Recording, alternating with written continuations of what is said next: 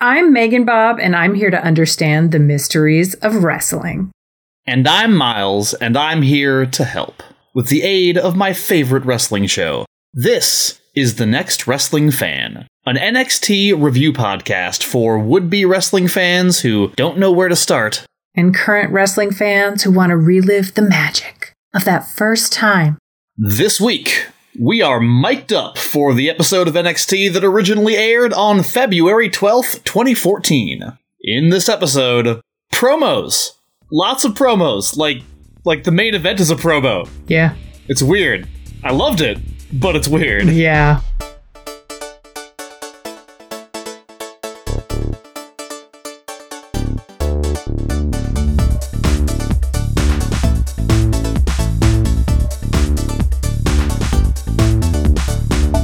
Welcome to episode 39 of The Next Wrestling Fan, a podcast of fights and feels. Last episode, there were lots of wrestling matches, including the Neville Graves rematch nobody asked for, and a strangely poignant contest between Mason Ryan and Sylvester Lafort. This episode, as mentioned, is super mic heavy with some more Zayn Cesaro drama, a CJ Parker heel turn, and a surprise appearance from the Wyatt family. Personally, I thought all three of these segments were incredible, but we'll find out what Bob thought in Bob's breakdown. We will then gab our way through the sights, sounds, and feels of pro wrestling, talk your ear off during the wrestling term of the week, and we won't shut up until we finish the Cheap Pop Quiz. But first, it's time to get the answers to last episode's Cheap Pop Quiz. Bob has 2 points currently in this, our 5th round of quizzing to get me to read another romance novel. Let's see if they acquired any more. Question number 1. Aiden English has a new song for us on the next episode, and he's showing off his modern nerd cred. Which celebrated 2000s geek musical is he pulling from? Was it A, Spider-Man, Turn Off the Dark? Which is not the correct answer, but when I was looking up geek musicals, I was like, oh, there's a Spider-Man musical? Interesting. Oh, you don't know about it? Oh, I've boy. never heard of it before. There's a big reason for that, and it is because it was a disaster that I feel like hurt several actors in the process. I don't think ever opened. There's a whole big dive to be had about that on a different podcast. Absolutely. All right, B, Dr. Horrible's sing-along blog. C, Repo the Genetic Opera. D, the Buffy the Vampire Slayer episode Once More with Feeling. Or E, Spam-A-Lot. Bob, you selected the answer B, Dr. Horrible's sing-along blog, and you are correct. Oh, I wondered why that song sounded ever so faintly familiar to me. Yeah, his version was Everyone's an Artist in their own way, and the original song was Everyone's a Hero in their own way. Oh. Question number 2. English's singing isn't the only notable mic work on the next episode. Which of the following does not occur? Is it A, Paige comes to the ring to inform Emma that she's healed from her injury, and that their women's championship match will take place at the upcoming live special now officially known as NXT Arrival? B, Sami Zayn and Cesaro come to the ring and discuss Zayn's request for a rematch, openly referencing their history with one another prior to NXT. C, CJ Parker turns heel by cutting an in-ring promo in which he blames the NXT audience for the destruction of the environment. D, the Wyatt family make a brief return to NXT and Bray Wyatt cuts a promo about how they haven't forgotten where they came from. Or E, just kidding, all of the above take place. Bob, you couldn't resist going for E. Nope, never can. Unfortunately, the correct answer was A, the thing with Paige and Emma, because instead of any of that, we're just announcing it randomly. The announcers are like, oh, by the way, Paige and Emma are going to fight at the Rival. So that's how we get there. Yeah. And question number 3. As if to drive home the promo-centric nature of the next episode, which wrestler appears in the main event? Is it A, Colin Cassidy, B, Mojo Rawley, C, Jason Jordan, D, a new jobber named Marcus Louis, or E, both C and D? Bob, you went with A, Colin Cassidy. Unfortunately, that is also incorrect. The correct answer was E. Both Jason Jordan and Marcus Louis technically appear in the main event of this episode. So many questions about that quote-unquote main event. Quote-unquote main event, yeah. With that in mind, it's time to get into this episode that we're covering today, so let's kick it off with Bob's breakdown.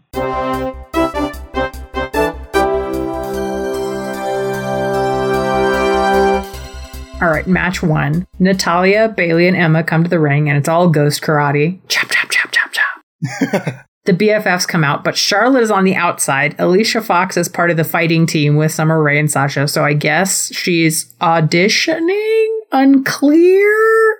I guess they're just still not super into having her in the ring. Like, she must still be just really green. I mean, like, we've seen her wrestle before. They must have, like... I wondered, because I was like... She's fine. I don't know what the problem is. And Alicia Fox is really great, but it's not like you look at Alicia Fox and go, oh my God, like how could we throw this away to have Charlotte, the one who is a part of this group, you know? Yeah. I don't know. It's unclear. Team Babyface starts out strong, and one of the best parts is that Natalya literally chases women around the ring and pursues them at full speed in a 20 by 20 space, which I really appreciate. I would never do that. Right. I would be like, no, you're only going over there. I'm not going to chase you. I was going to amble. That's why I'm not a professional wrestler. Right. Once Bayley gets in the ring, she does a beautiful monkey flip on Alicia Fox, who sells every millimeter of her launch into the air. We come back from commercial, and Bayley is now the face in peril with Summer Rae healing it up. But Bayley is being passed around like a congratulations on your retirement card at the office. So everyone is really taking the time to put their stamp on her, you know? And the crowd is chanting for Bayley. Yeah. Rightly so. I was very pleased by it. Even William Regal had a moment of going like, come on, Bayley! And it was like, aw, everybody likes Bayley.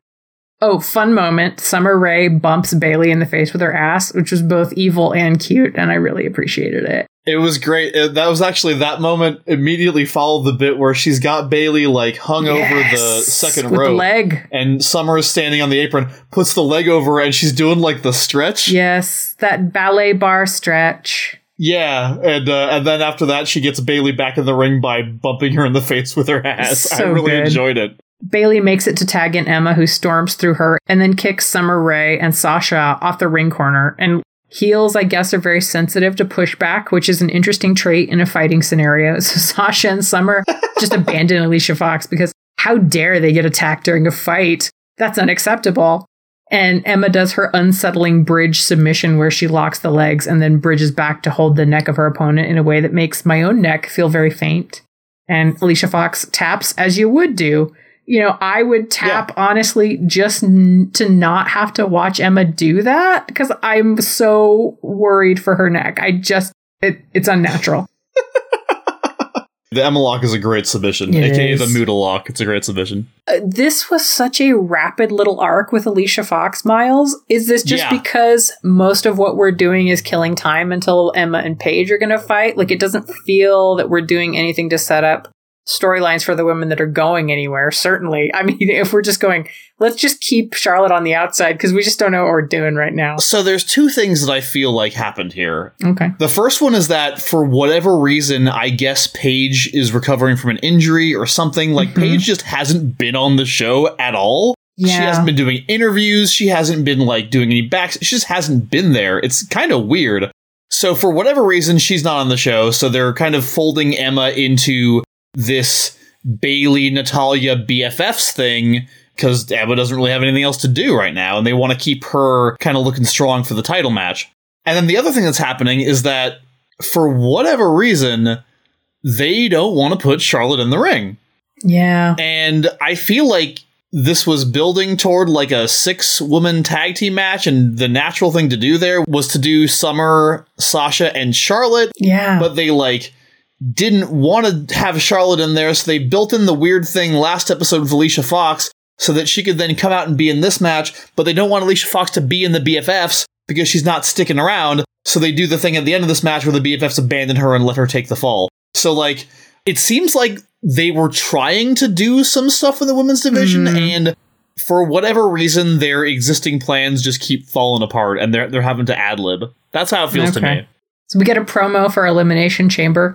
Just wanted to say they spent a long time on it. And as a thing that, as an outsider in many ways, an inside outsider to wrestling, it baffles me how much money the WWE spends on weird construction projects that are only just for them. It's like a movie set, but it doesn't do anything. Right. And it doesn't look like anything that is... it's not a simulacrum of something. They're not like, oh, it's a set for a house. They're like, nah, it's just a big old chain wall thing that we really wanted because it looks spooky. Yeah. And you're like, well, I mean, it also just looks like a weird kink club, but you're not going that route, so you just have a lot of chain walls. I remember when the concept was first introduced back in 2004, I was very much a fan at the time of WWE, and it was like really kind of cool and like unique and different at the time, and doesn't seem to have really aged all that well. It's gotten a little bit silly. I like a silly one, so I don't mind it, but it is weird that there is Elimination Chamber, which is a specific kind of giant chain thing. Then there is Hell in a Cell, which you have to call Hell in a Cell. You're not allowed to call it the Cell. Right. And that's its own chain thing. And then there's War Games, which I know NXT does. And then that's like also a thing. It's just various ways of using chain link fence. And I'm like, are you fucking sponsored by Chain Link Fence Co? What the hell? How do you have this kind of money? All right, match 2. Aiden English versus Colin Cassidy rematch. Yep. William Regal is all in on Aiden English, who is starting out strong, until Cass rolls out of the way of a leg drop. Aiden English is like, well, fine, I'll crossbody you then. But Cass catches him like he's a stroppy toddler. And I thought this is where Cass gets the advantage and it's all Me good. Too. But English wriggles out and does the director's cut, crumples Cass, pins him for the win. I guess that's the end of that feud. It pretty much is. They will have one more match in, I think, April. I looked this up to make sure it was the end of the feud. But I don't think that match is like in the context of this feud. I think that match is kind of like something else that just happens. Also, that match is broadcast in April, but it was like taped right around the same time. So it's just kind of like a weird extra match in the feud that gets aired later on. But for the most part, this feud is over, and I was shocked that it ended with just a straight-up clean victory for Aiden English. I was really amazed by that. I love Cass and English together, but I don't get a whole lot out of them wrestling. Like, that doesn't do a lot for me, and I feel like that's kind of weird. Also, if the end of a feud is, like, called a blow-off or whatever, this was not. This was like spitting on a candle. This was nothing. This was not anything. It is really weird that this was how the feud ends, like, especially because, like, Enzo's been such a big part of it, and he wasn't even there, just strange. It really feels like this is a weird time for NXT, the injury department. Like, so many things they were trying to do is like, god damn it, another injury? Fine, alright, I guess we'll just do it this way. Maybe I'm giving them too much credit and they're just bad storytellers. Well, in-ring shenanigans. Well, I don't know. I guess they're promos. Yeah, promos, segments, whatever. I think it's usually referred to as a promo whenever the people are on the mic, even when there's like two of them talking to each other. But you could also call it a segment or an angle or anything like that. Or a monologue. Versus a soliloquy whenever you come out and do it alone. There you go. Gosh, yeah. Those AP English terms. Yeah, I was going to say, getting the most out of that degree. Oh my god, I've been stabbed in the soul, Miles.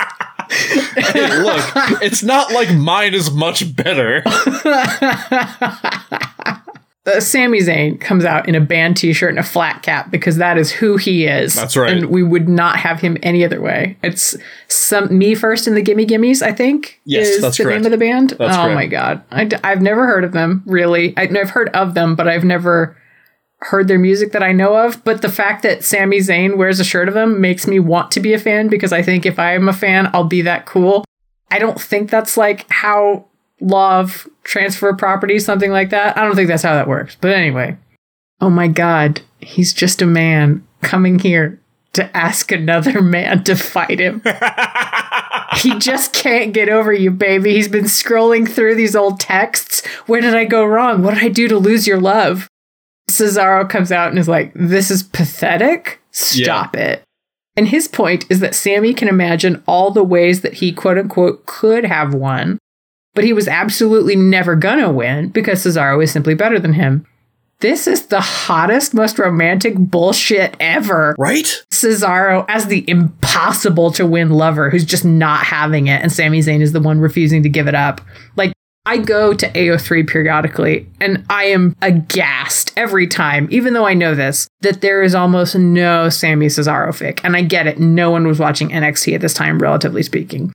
This shit is gold. How is there Ascension fic, but not Sammy Cesaro There's fic? almost no Ascension fic to be had. There's but it exists. You're right. It does exist. How has nobody... I want to make fic of this. I know. I almost feel like I don't have to because it's so in the text. Yeah, I was about to say, it almost feels textual.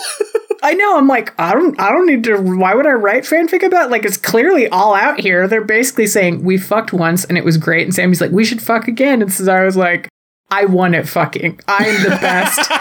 You are nothing. You will never be anything.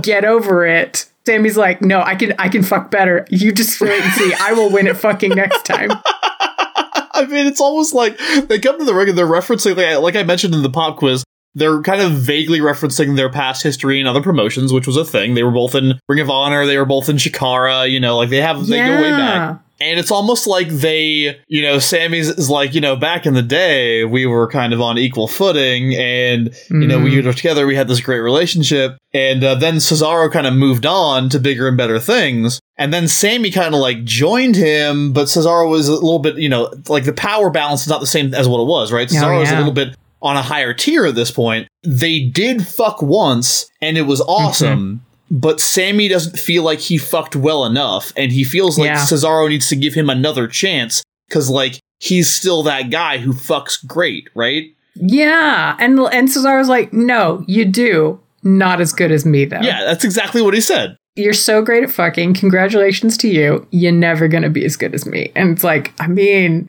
It's Cesaro. I don't want to say he's definitely right, but he's a little bit right. Sami Zayn's inferiority complex is right at the heart of his character in NXT, and it's a thing with him, and it really allows him to tell really compelling stories as a babyface, and I just don't think I'm not sure anybody does that character better, where it's like, we know how good he is, but he doesn't know how good he is, and he needs to do these things to prove himself, because otherwise he just can't believe in himself enough.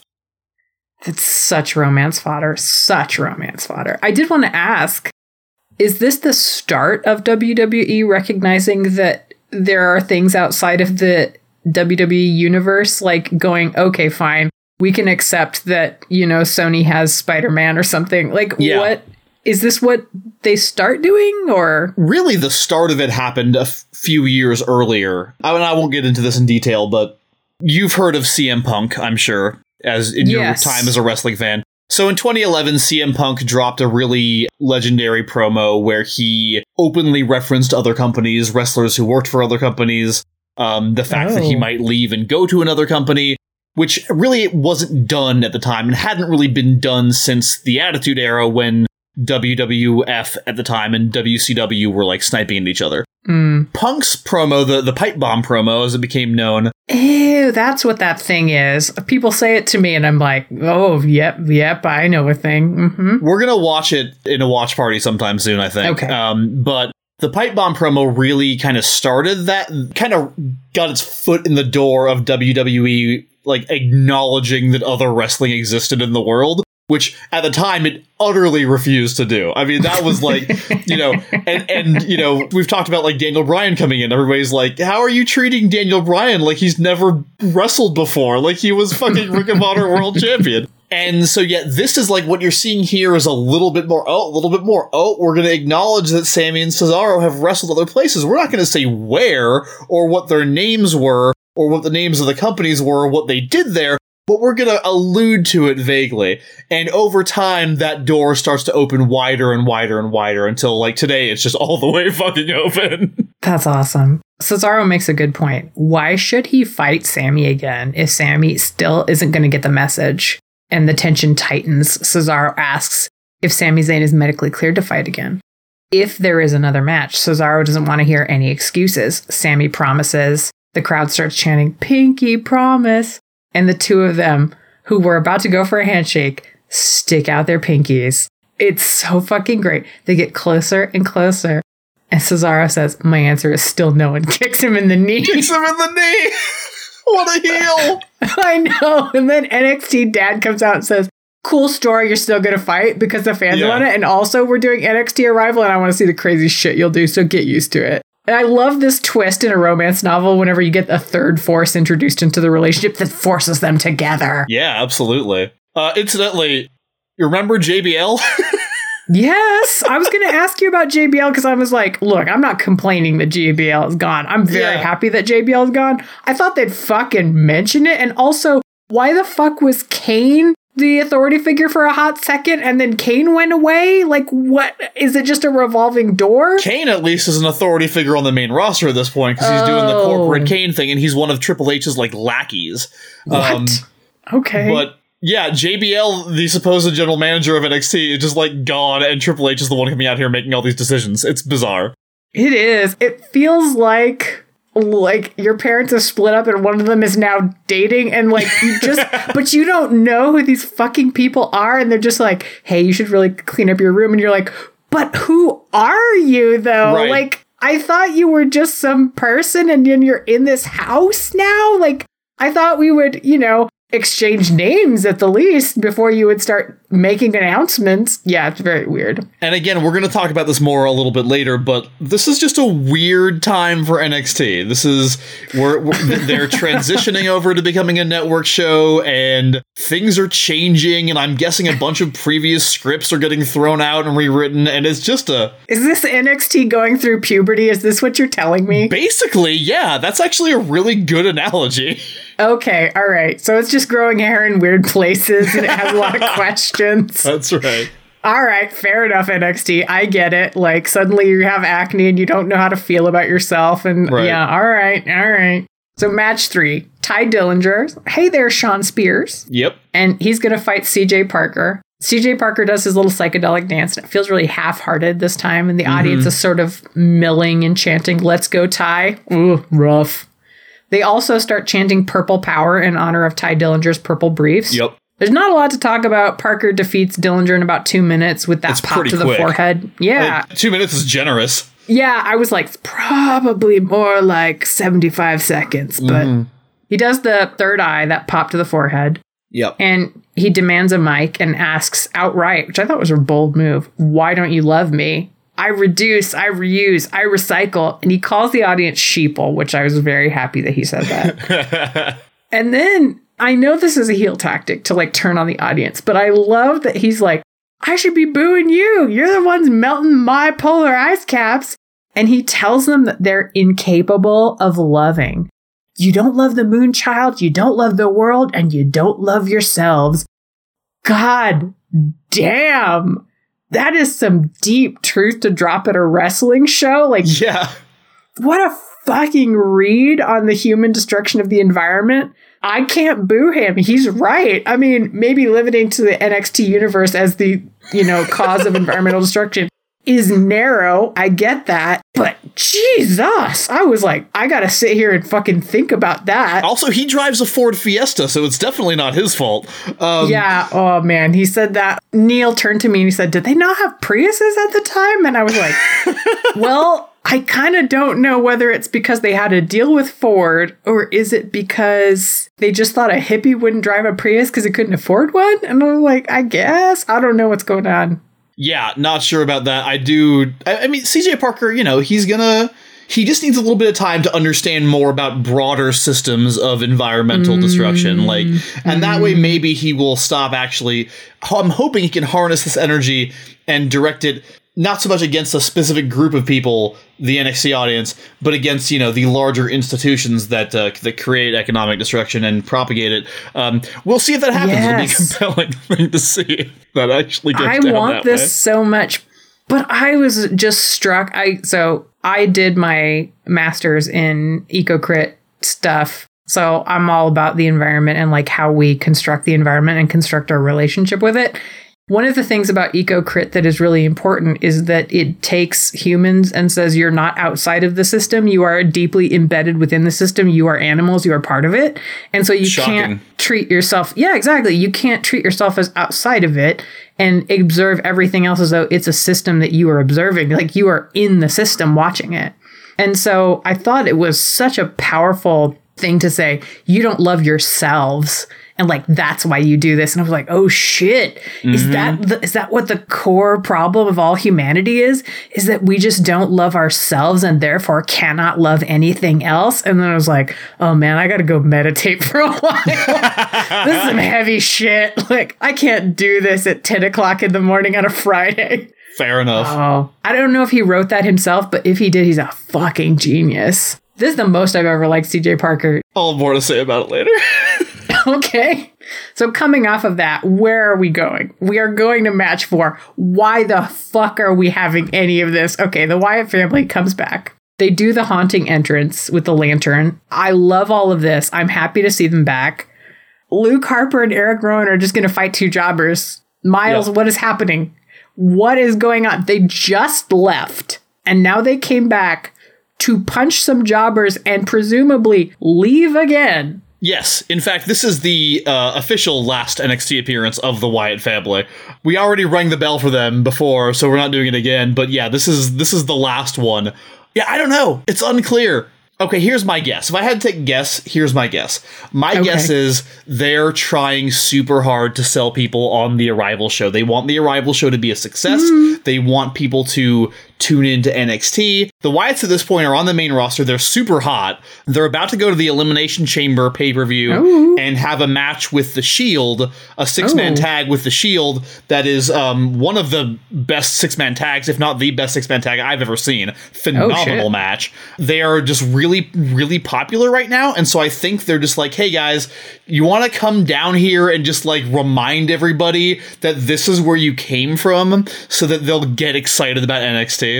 You know what I mean? And they're the main event because they're the fucking Wyatt family and they're one of the biggest things in wrestling at this moment in time. If you're wondering why I'm not covering this match, it's because there is nothing to cover. There is some slight scuffling and then a big clothesline from Luke Harper onto Marcus Louis, pins him and it's over. Then the henchmen hold Jordan in place so Bray Wyatt can do Sister Abigail on him and everybody goes, it's Bray Wyatt. Which, I mean, it's true. It is Bray Wyatt and he's great. On the mic, he says they haven't forgotten where they came from and NXT will always belong to us. But it felt like your older sibling who moved out and doesn't come around anymore is like, I still live here. And you're like, but you don't? What the fuck? What are you doing? This isn't your room anymore. Which is like, I'm happy to see you, but I don't understand why you are starting this shit. It works for me because just because they're so good at what they do, like, because he specifically is so good at cutting these promos. And like, it's so important to just like consider the context of this because in, February 2014, the Wyatt family was just on top of the world. So, because this is prior to WrestleMania where Bray Wyatt goes up against John Cena and of course fucking loses and nothing is quite the same after that because John Cena kills everyone. Prior to that, this was like, the hottest act in the company. So I think it's just, let's remind everybody that NXT is cool and that people like Bray Wyatt come from there. And if you want to get in on the ground floor of some of these guys, hey, we got this special Arrivals coming up in a couple of weeks. Check it out, All right. That makes more sense. Because originally my thought was, it's so weird to me to have somebody promoting a thing that they will not be in and say, but because you like me, you should watch this thing. And I'm like, but you're not going to be in it. And you're the thing I came here for. Why would I go watch the other thing? I can just watch you. Literally, you do the thing. But you make a good point. It's where he came from. And so if you want more of stuff like him, then that's where you have to go to find it. So yeah, I think it's just a thing where it's like, hey, I watch main roster WWE. These Wyatt guys seem cool. Oh, wait, they showed up at NXT? Let me watch that. Oh, hey, there's a pay-per-view coming up. You know what I mean? Or a special, whatever. Impact and AEW just tried to do that. And I'll tell you, I watched one episode of Impact and went, what am I doing? I'm done. Oh, boy.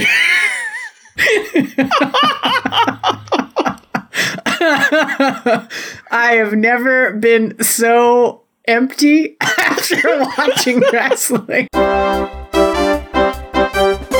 Well, thank you so much for that breakdown, Bob. Tell me what you thought of this episode overall.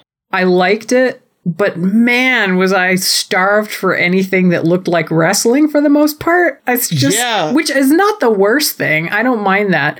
But it's just like, if you're going to put on a wrestling match at some point and say like, oh yeah, this is part of the storytelling, I would rather just not, okay, let me put it this way. I fucking love food, but if what you are going to put in front of me is a half-cooked piece of bacon, I'm going to be like, you know what? I'd rather not eat. Thank you. So, I would rather not have these shitty matches and, just have more great stuff that they want to do, but I get that they have to have the matches because that's part of the whole deal. So I guess you just have to eat the half-cooked bacon. I don't know. The promos were great. I could have lived without whatever the hell else was happening for the most part. That's fair. I think the 6-woman tag at the beginning was pretty good. Yes. English and Cassidy is fine. And then unobjectionable. And then there's the Parker squash match, which, really is just kind of serving to build him up a little bit since he's turning heel. And then we have the main event squash match, which was just nothing. So, which was just a vehicle for Bray to cut a promo at the end. So yeah, very strange episode on the wrestling front. But in terms of the talking, I thought it was really good. But I totally understand where you're coming from. Well, it just made me go, well, fuck, I don't want the rest of the show. I just want the Sammy and Cesaro show. Yeah, really, that should have been the main. If you're going to do, not an actual wrestling match for the main event, then why not just end it on that, man? Because that was what the crowd was most excited about. I guess they were pretty excited for Bray. I shouldn't say that. Yeah, true. I mean, and rightly so, but yeah, it's so weird. With that, I think it's time to get into the sights, sounds, and feels of pro wrestling.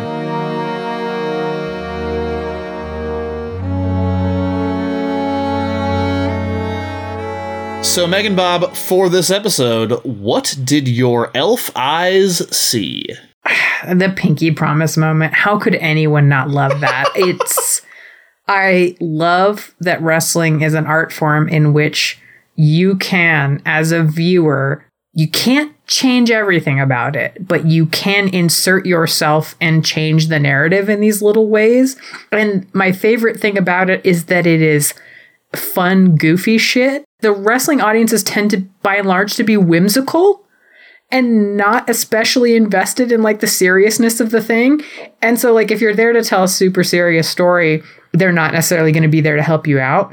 But if you're doing something and you're willing to kind of go with this sprightly weirdness, then you can get these amazing moments where Cesaro and Sami Zayn are both holding out their pinkies and looking like, are we going to do this or are we going to do this? It's so fucking great. I love the moment where the crowd starts chanting that and Sammy looks at the crowd and kind of holds up his pinky and looks at Cesaro, and Cesaro, you can just see him should I do I'm gonna do this a little bit. He's just you can see the way they respond to the crowd and the way they make the calculation of whether or not this is a thing they should be doing, and they're yes, we should definitely do this. Oh my god, I love that so much.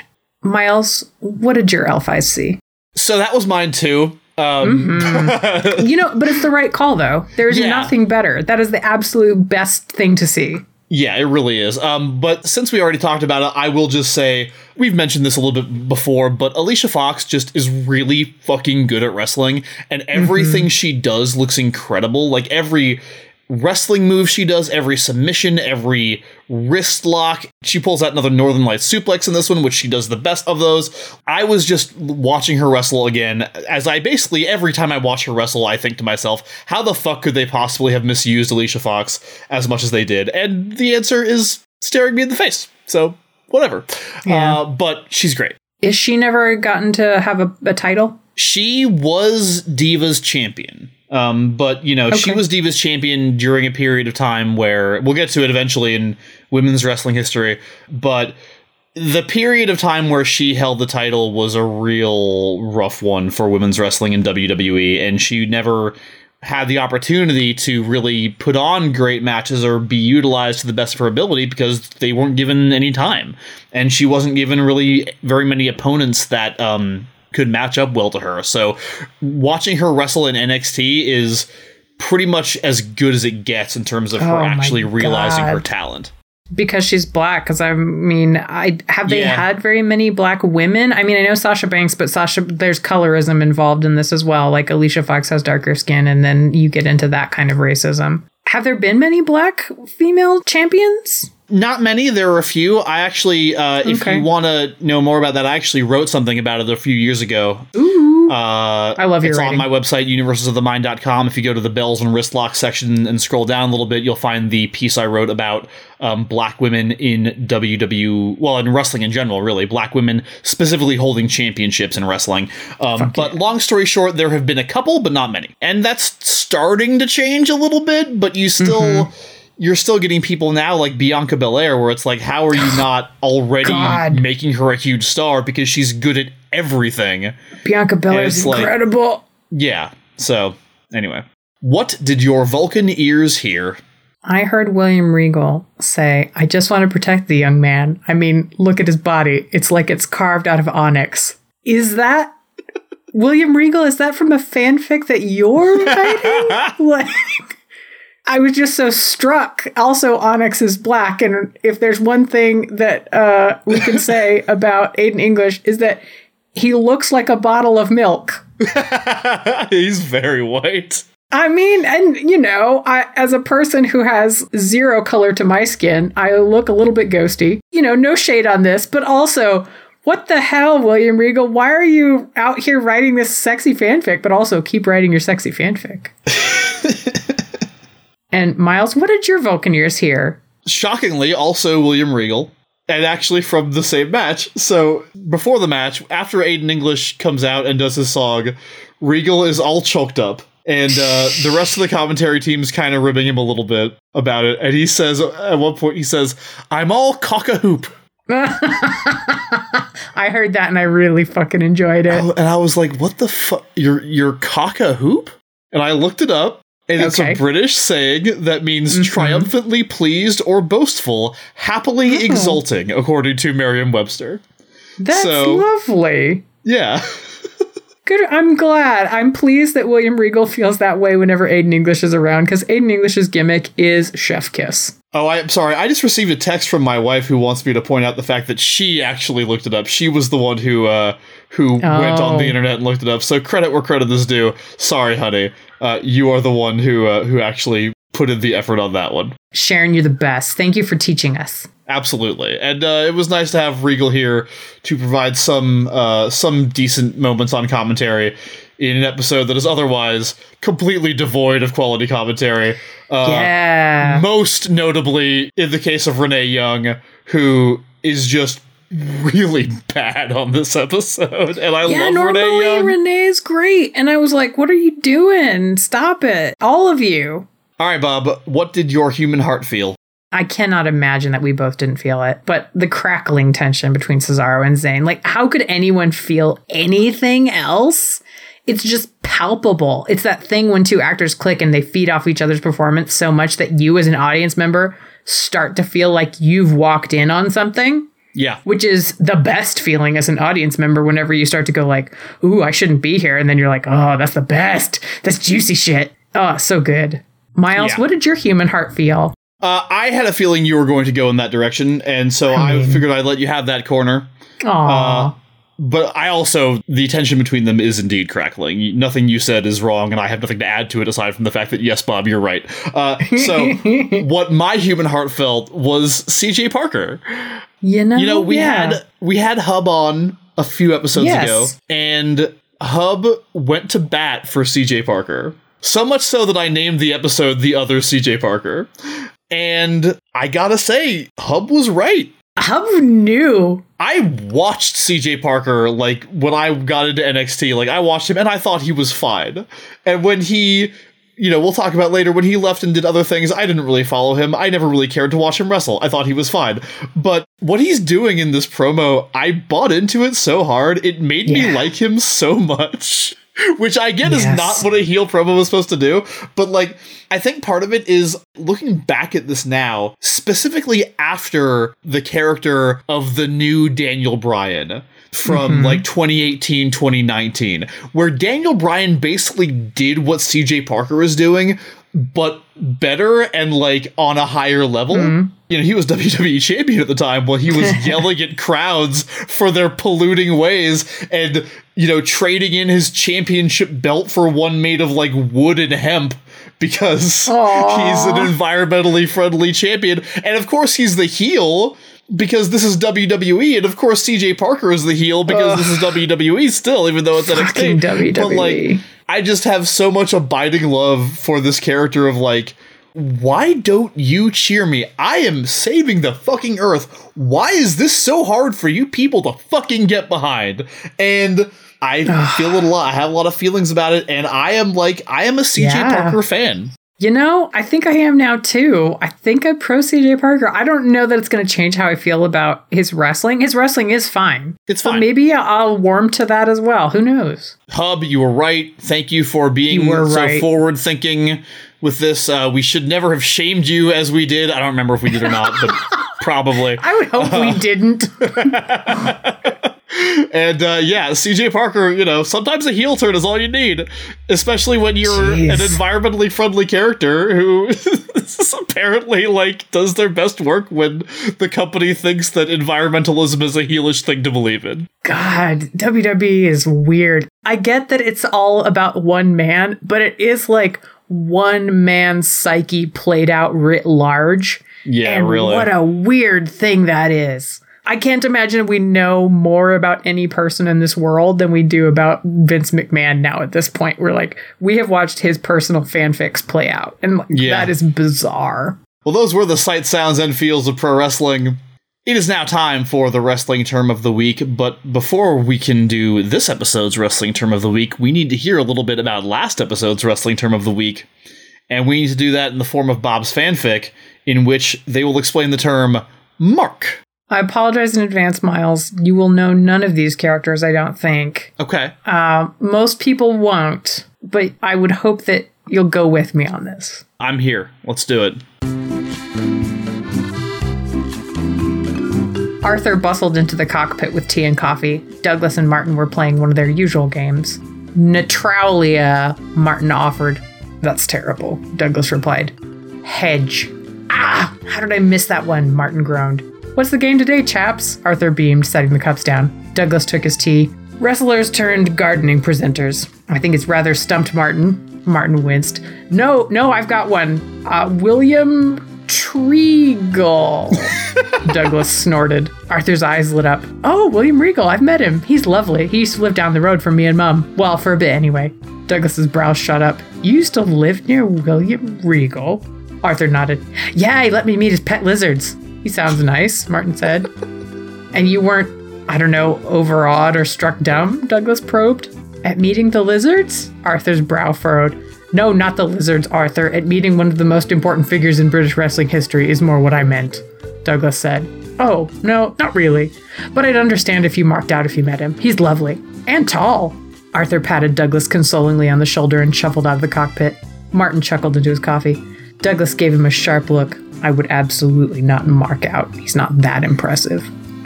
No, certainly not, Martin reassured. Brett String of Hearts. Rob Van Damson. So thank you to Kai McKinney, one of our patrons, and also my little brother, for suggesting the characters from Cabin Pressure. For a little bit of context, yes, a BBC radio comedy that you can find online. It's concluded now. It's got 26 episodes, one for each letter of the alphabet. It's written by John Fenimore, stars Benedict Cumberbatch as Martin, who is a bit of an awkward sad sack, and it's great and has the perfect happy ending. Check it out. Also, if you are a $5 a month patron and you haven't had one or more of your character choices picked yet for a fanfic, please send in your suggestions. I'm running low and I want them. Thank you so much, Kai, for suggesting those characters for us. I have never seen Cabin Pressure, as you suspected, but this definitely makes me want to watch it more, so thank you so much for that fanfic, Bob. It is now time for this episode's wrestling term of the week. Yeah! And this episode's wrestling term of the week is Go Home Show. What? All right, so we're now only a couple of episodes away from NXT Arrival, which is NXT's first live special. And they will be doing live specials intermittently throughout the year, usually like 4 or 5 per year going forward. Okay. And this means that we now have to start talking about the NXT calendar in slightly more traditional terms. So the standard model for wrestling storytelling, and Bob, I'm sure you've picked this up at this point. Okay. Is that you have weekly television, sometimes live, sometimes taped, depending on the promotion, that you use to advance your stories. And then you have your live specials, which traditionally have come in the form of pay-per-view events. Yeah. Now, these shows are longer than your television episodes, usually 2, 3, 4, sometimes 5, sometimes too 6, many. 7 hours long. The matches are usually longer as well, and they comprise the bulk of the content, and feuds either wrap up or move on to their next chapter during these pay-per-views. Wrestling has worked this way basically since the first WrestleMania in 1985 with some experimentation, and for most of that time, pay-per-views were an incredibly important part of a company's revenue stream. Mm-hmm.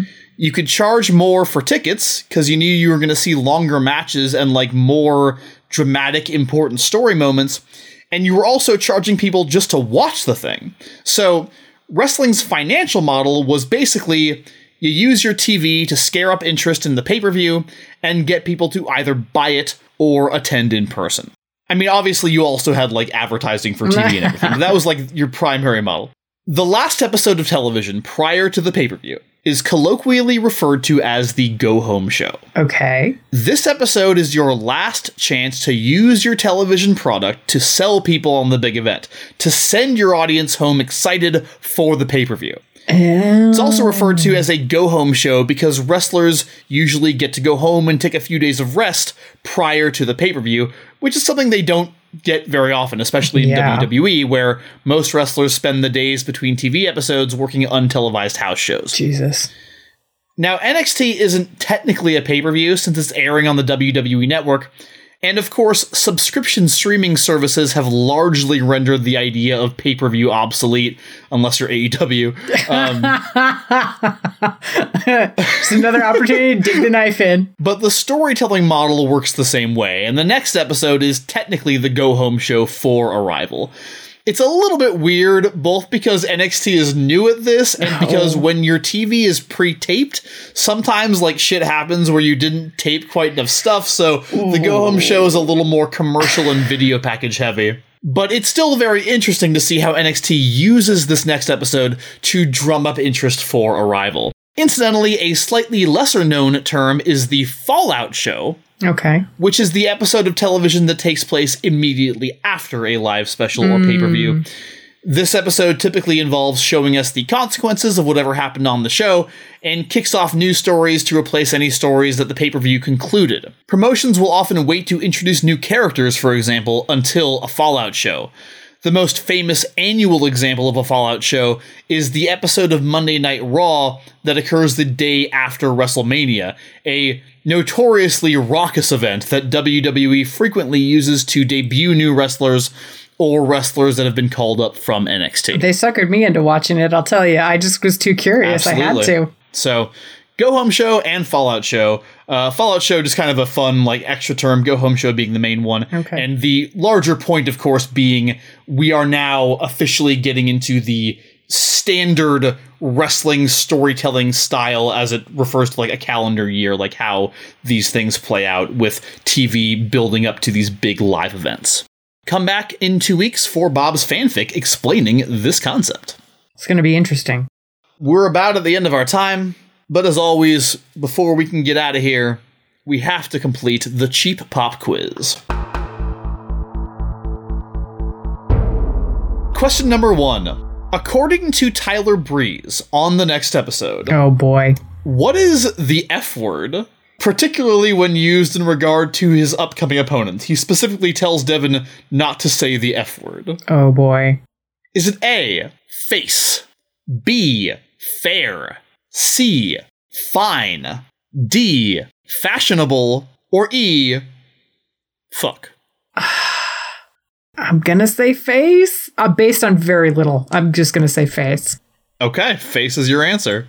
Question number 2. Next episode, as mentioned, is the Go Home show for NXT Arrival. Which currently feuding pair of wrestlers join Renee Young backstage on the next episode in a moderated sit-down meant to squeeze just a little bit more feud in at the last minute?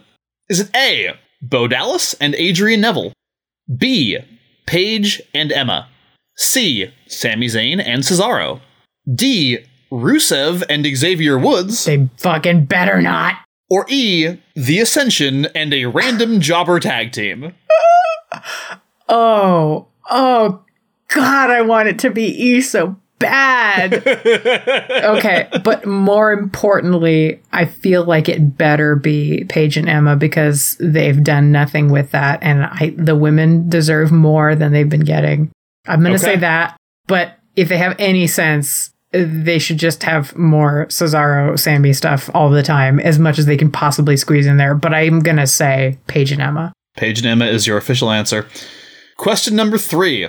NXT Arrival is a huge inflection point in the history of NXT. And it really put the show through some scheduling changes. NXT started airing on the WWE Network, not just on Hulu. Its weekly time slot, as a result, was switched from Wednesdays to Thursdays. Oh. It's the first time they've ever done anything live, so they had to plan around that, which is why the next episode has so many video packages and commercials, as I said. Like, NXT is navigating some shit right now. Oh, puberty's hard. And when you're navigating some shit, it's easy for one or two little things to fall through the cracks. Oh, boy. On the next episode, which wrestler promises that they will be cutting a promo, quote, next week? Oof. And this promo, as far as I can tell, and I looked, never actually takes place. Because next week is NXT Arrival. Is it A, CJ Parker, B, Emma, C, Aiden English, D, Summer Rae, or E, Corey Graves? Oh, boy. All right. Could be any of them. I'm going to say Corey Graves because I would like there to be some kind of hanging ending to this thing with Adrian Neville that is so resolved, and yet somehow we keep going back to this well. I would like that. All right, so your answer is E, Corey Graves. So come back on our next episode to see how Bob did on this edition of the Cheap Pop Quiz. All right, well, that's about all we got for this episode of The Next Wrestling Fan. Bob, as always, thank you so much for being here with me. Thank you for having me here with you. We got a couple of things to mention quickly before we get out of here. The most pressing one being that in the time since we recorded the episode that you just heard, in which we mention Luke Harper, member of the Wyatt family, aka Brody Lee, Brody Lee has sadly passed away. We wanted to mention this in this episode just because it was his last appearance in NXT. It is an unbelievable tragedy on a lot of levels. It was just one of those senseless, meaningless deaths that really strengthened the argument of atheists. And he was such a beloved performer. Like, this probably couldn't have happened to a wrestler that was more universally loved and appreciated. Brody Lee was one of the good ones. He was unimpeachable. Like, his character, by all reports, he was just an amazing person. And the wrestling industry behind the scenes, as well as in front of the camera, and what we see as fans of wrestling, is poorer for his passing.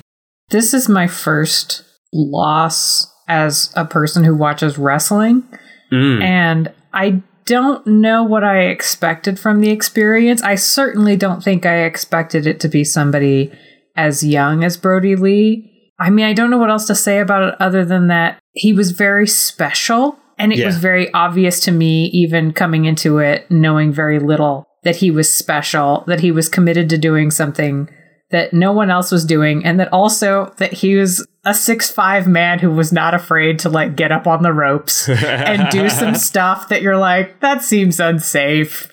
Not afraid to look like a goofus. He did some goofy stuff in Chikara that was great. Willing to commit to a bit, all of the things. And then also just really lovely in everything that I ever saw him in. There was no moment at which I was like, oh, he doesn't seem delightful. Like, I saw him fight Jon Moxley and they were both covered in blood. And I was like, you know what? That Brody Lee, he's such a good boy. We're going to do a watch party in February. you'll excuse us if January has been a whole event. Yeah, January's been a thing. I don't know if y'all knew this, but here in the United States, January has gone by very fucking quickly. January has been both the entirety of human history and also 1 second of time. Yeah, we're actually recording this on January 19th, so hopefully, as of tomorrow, the meatier parts of what January has done to us will be behind us. Yeah. But we're going to celebrate the coming of February with a watch party, and it's going to be Brody Lee-centric. So we'll get to see some goofy stuff, some maybe a little even bit of hardcore stuff, nothing too spooky. But yeah, because he's kind of done the whole gamut. Well, I'm really excited about watching some old Brody Lee stuff. I didn't really follow him prior to his arrival in NXT, but after that, I very much did. And I can think of a lot of matches right off the bat, like top of my head, that are just fantastic and that I can't wait to watch again with you and with our other friends who join us for the watch parties. So keep an ear out for the announcement of that. Rest in peace to Brody. We loved you as fans and can't imagine what your family's going through. Must be simply terrible. Fuck anyone who tries to make this political in terms of the differences between WWE and AEW. But I will say that I'm very happy for him that during his life, he was able to escape from a company that was wasting his potential and was able to go do some cool stuff in AEW before he passed away. I'm just happy that happened for him. I wish he had gotten more everywhere. But we will miss Brody Lee, and we're thinking about him. On a slightly more cheerful note, Bob. Yes? We have a new signing to talk about here in the Next Wrestling Fan Federation. Absolutely. We have a new patron who, on the independent scene, went by the name of cking. I was thinking about what gimmick to give cking. Obviously, we have to repackage them. The name cking doesn't give me any clues as to gender, and even if it did, I've been wrong before. So I'm gonna. Kenning is like powerful, ancient house kind of energy. Kenning house. Well, so that's interesting that you say that, because here's the thing. So, like, I was thinking on the episode that you just listened to, Bob and I talk about CJ Parker and his wonderful heel turn and how we love the idea of this like eco warrior, and it's so telling that character CJ Parker, the new Daniel Bryan, whatever, is always cast as a villain. Mm-hmm. Well, given that we just had that conversation, Bob, I thought it would be nice to bring in our own version of that character, who is unabashedly heroic. Yay! Kenning is going to come into the Next Wrestling Fan Federation as Goodwill Green. And I use the name Will because that can be either gender. Yeah. And like, they're Goodwill, but also Goodwill, and then Green is self-evident. Layers. Yeah. So Goodwill Green is a warrior for the environment. And I like what you said about the ancient house thing, because I feel like Goodwill Green kind of comes from a long tradition of like those who have been constantly fighting to make the earth a better place, to increase our connections with the environment and our connections with each other. But here's the thing. In the Next Wrestling Fan Federation, that character is beloved. That character is portrayed as heroic and inspiring. And in doing so, we actually are influencing our audience to act on some of the principles and the values that Goodwill Green espouses. So, absolutely. Goodwill Green's role in our company is to be that John Cena, Hulk Hogan, whatever type character, but like in a way that convinces people to be less shitty toward others and toward the environment. Oh, man. That's right. Plant things for native pollinators and then also flex a muscle while you do it. Bob and I might have been talking for about half an hour before recording this outro about like the state of the world and like how to be optimistic in the face of all the shit going on. So that's where this is coming from as well. I think we need Goodwill Green in our lives, and I welcome them into our promotion with open arms and thank them for their efforts in making the world a better place. I am very curious if perhaps Harley Hale and Goodwill Green might find some way to like regreen the wastelands. That's interesting. I feel like that might be a thing where it's like they feud and then they team up. You know what I mean? Absolutely. Fight desertification. Always loving enemies to lovers. Always loving enemies to lovers. 1000%. So, yeah, we can make that happen. Keep an eye out. Again, I keep saying this every episode, but really this time, keep an eye out for the Ill Omens thing that we're doing with our patrons. It really is coming. We are trying to make it as good a product as possible, so that will be here sooner rather than later. Oh my goodness. And speaking of as good a product as possible, the postcards that we're going to be sending to the $10 patrons. Oh, man. We're looking at the art for it. It's really beautiful. Sasha Banks looks unbelievable. It's gorgeous. So I cannot wait for those to be finished. The art is still being finished up, and then we have to get that to the printers. And then I don't know how you and I are going to both sign them. Either we have to mail them to one another, or we have to meet at a third location and stand far away from each other and sign things in the middle of the desert between Tucson and Las Cruces. We can meet at that giant rock that somebody spray painted Fraggle on. We can meet there. We can meet at the Thing. Yeah, the Thing. We'll meet at the Thing. If you're not from round here, that's a reference to a thing that's from round here. You can look it up. Yeah, if you receive a signed postcard with both Bob and my signature on it, you can rest assured that effort went into that we moved heaven and earth to get both of our signatures on that motherfucker. Oh, yes. You will receive one of those postcards if you are a $10 and up patron. Of course, if you would like to be like cking and join our stable of wrestlers in the Next Wrestling Fan Federation, you can go over to Patreon, patreon.com/NXT Wrestling Fan. Contribute as little as $2 a month, or as much as however much you want to. $5 a month gives you early access. $10 a month makes you the Next Wrestling Fan Federation champion. Go over to our Patreon, check us out. Thank you so much to everybody who does so for all your support. Thank you so much to everybody who listens, regardless of how much you contribute. You're contributing your attention, your time, and you're part of our family, so we really appreciate you. Thanks again for listening, and we will see you in 2 weeks with a new episode of The Next Wrestling Fan. Bye!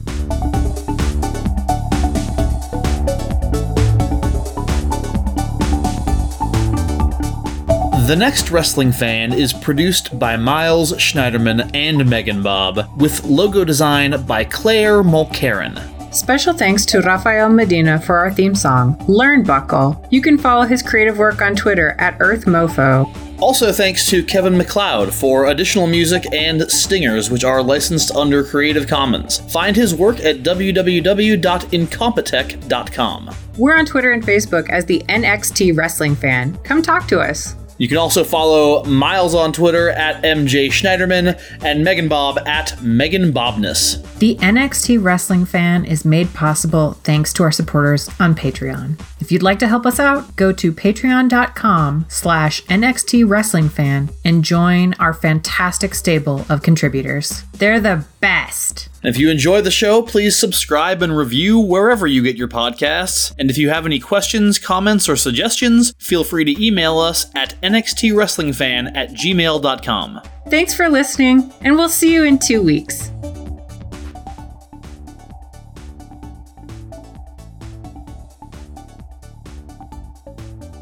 I have a lot of, fondness for the Elimination Chamber, even though it's kind of, if I was trying to get somebody into wrestling, be like, oh man, look how cool wrestling is, I would never show them an Elimination Chamber match, but I personally have a lot of fondness for it. I do too, because they just look like, these men are just sort of like sexy exotic dancers hanging out in little cages, and then sometimes they let them out and they do some dancing. I mean, they don't, they do fighting, but that's kind of the vibe of it.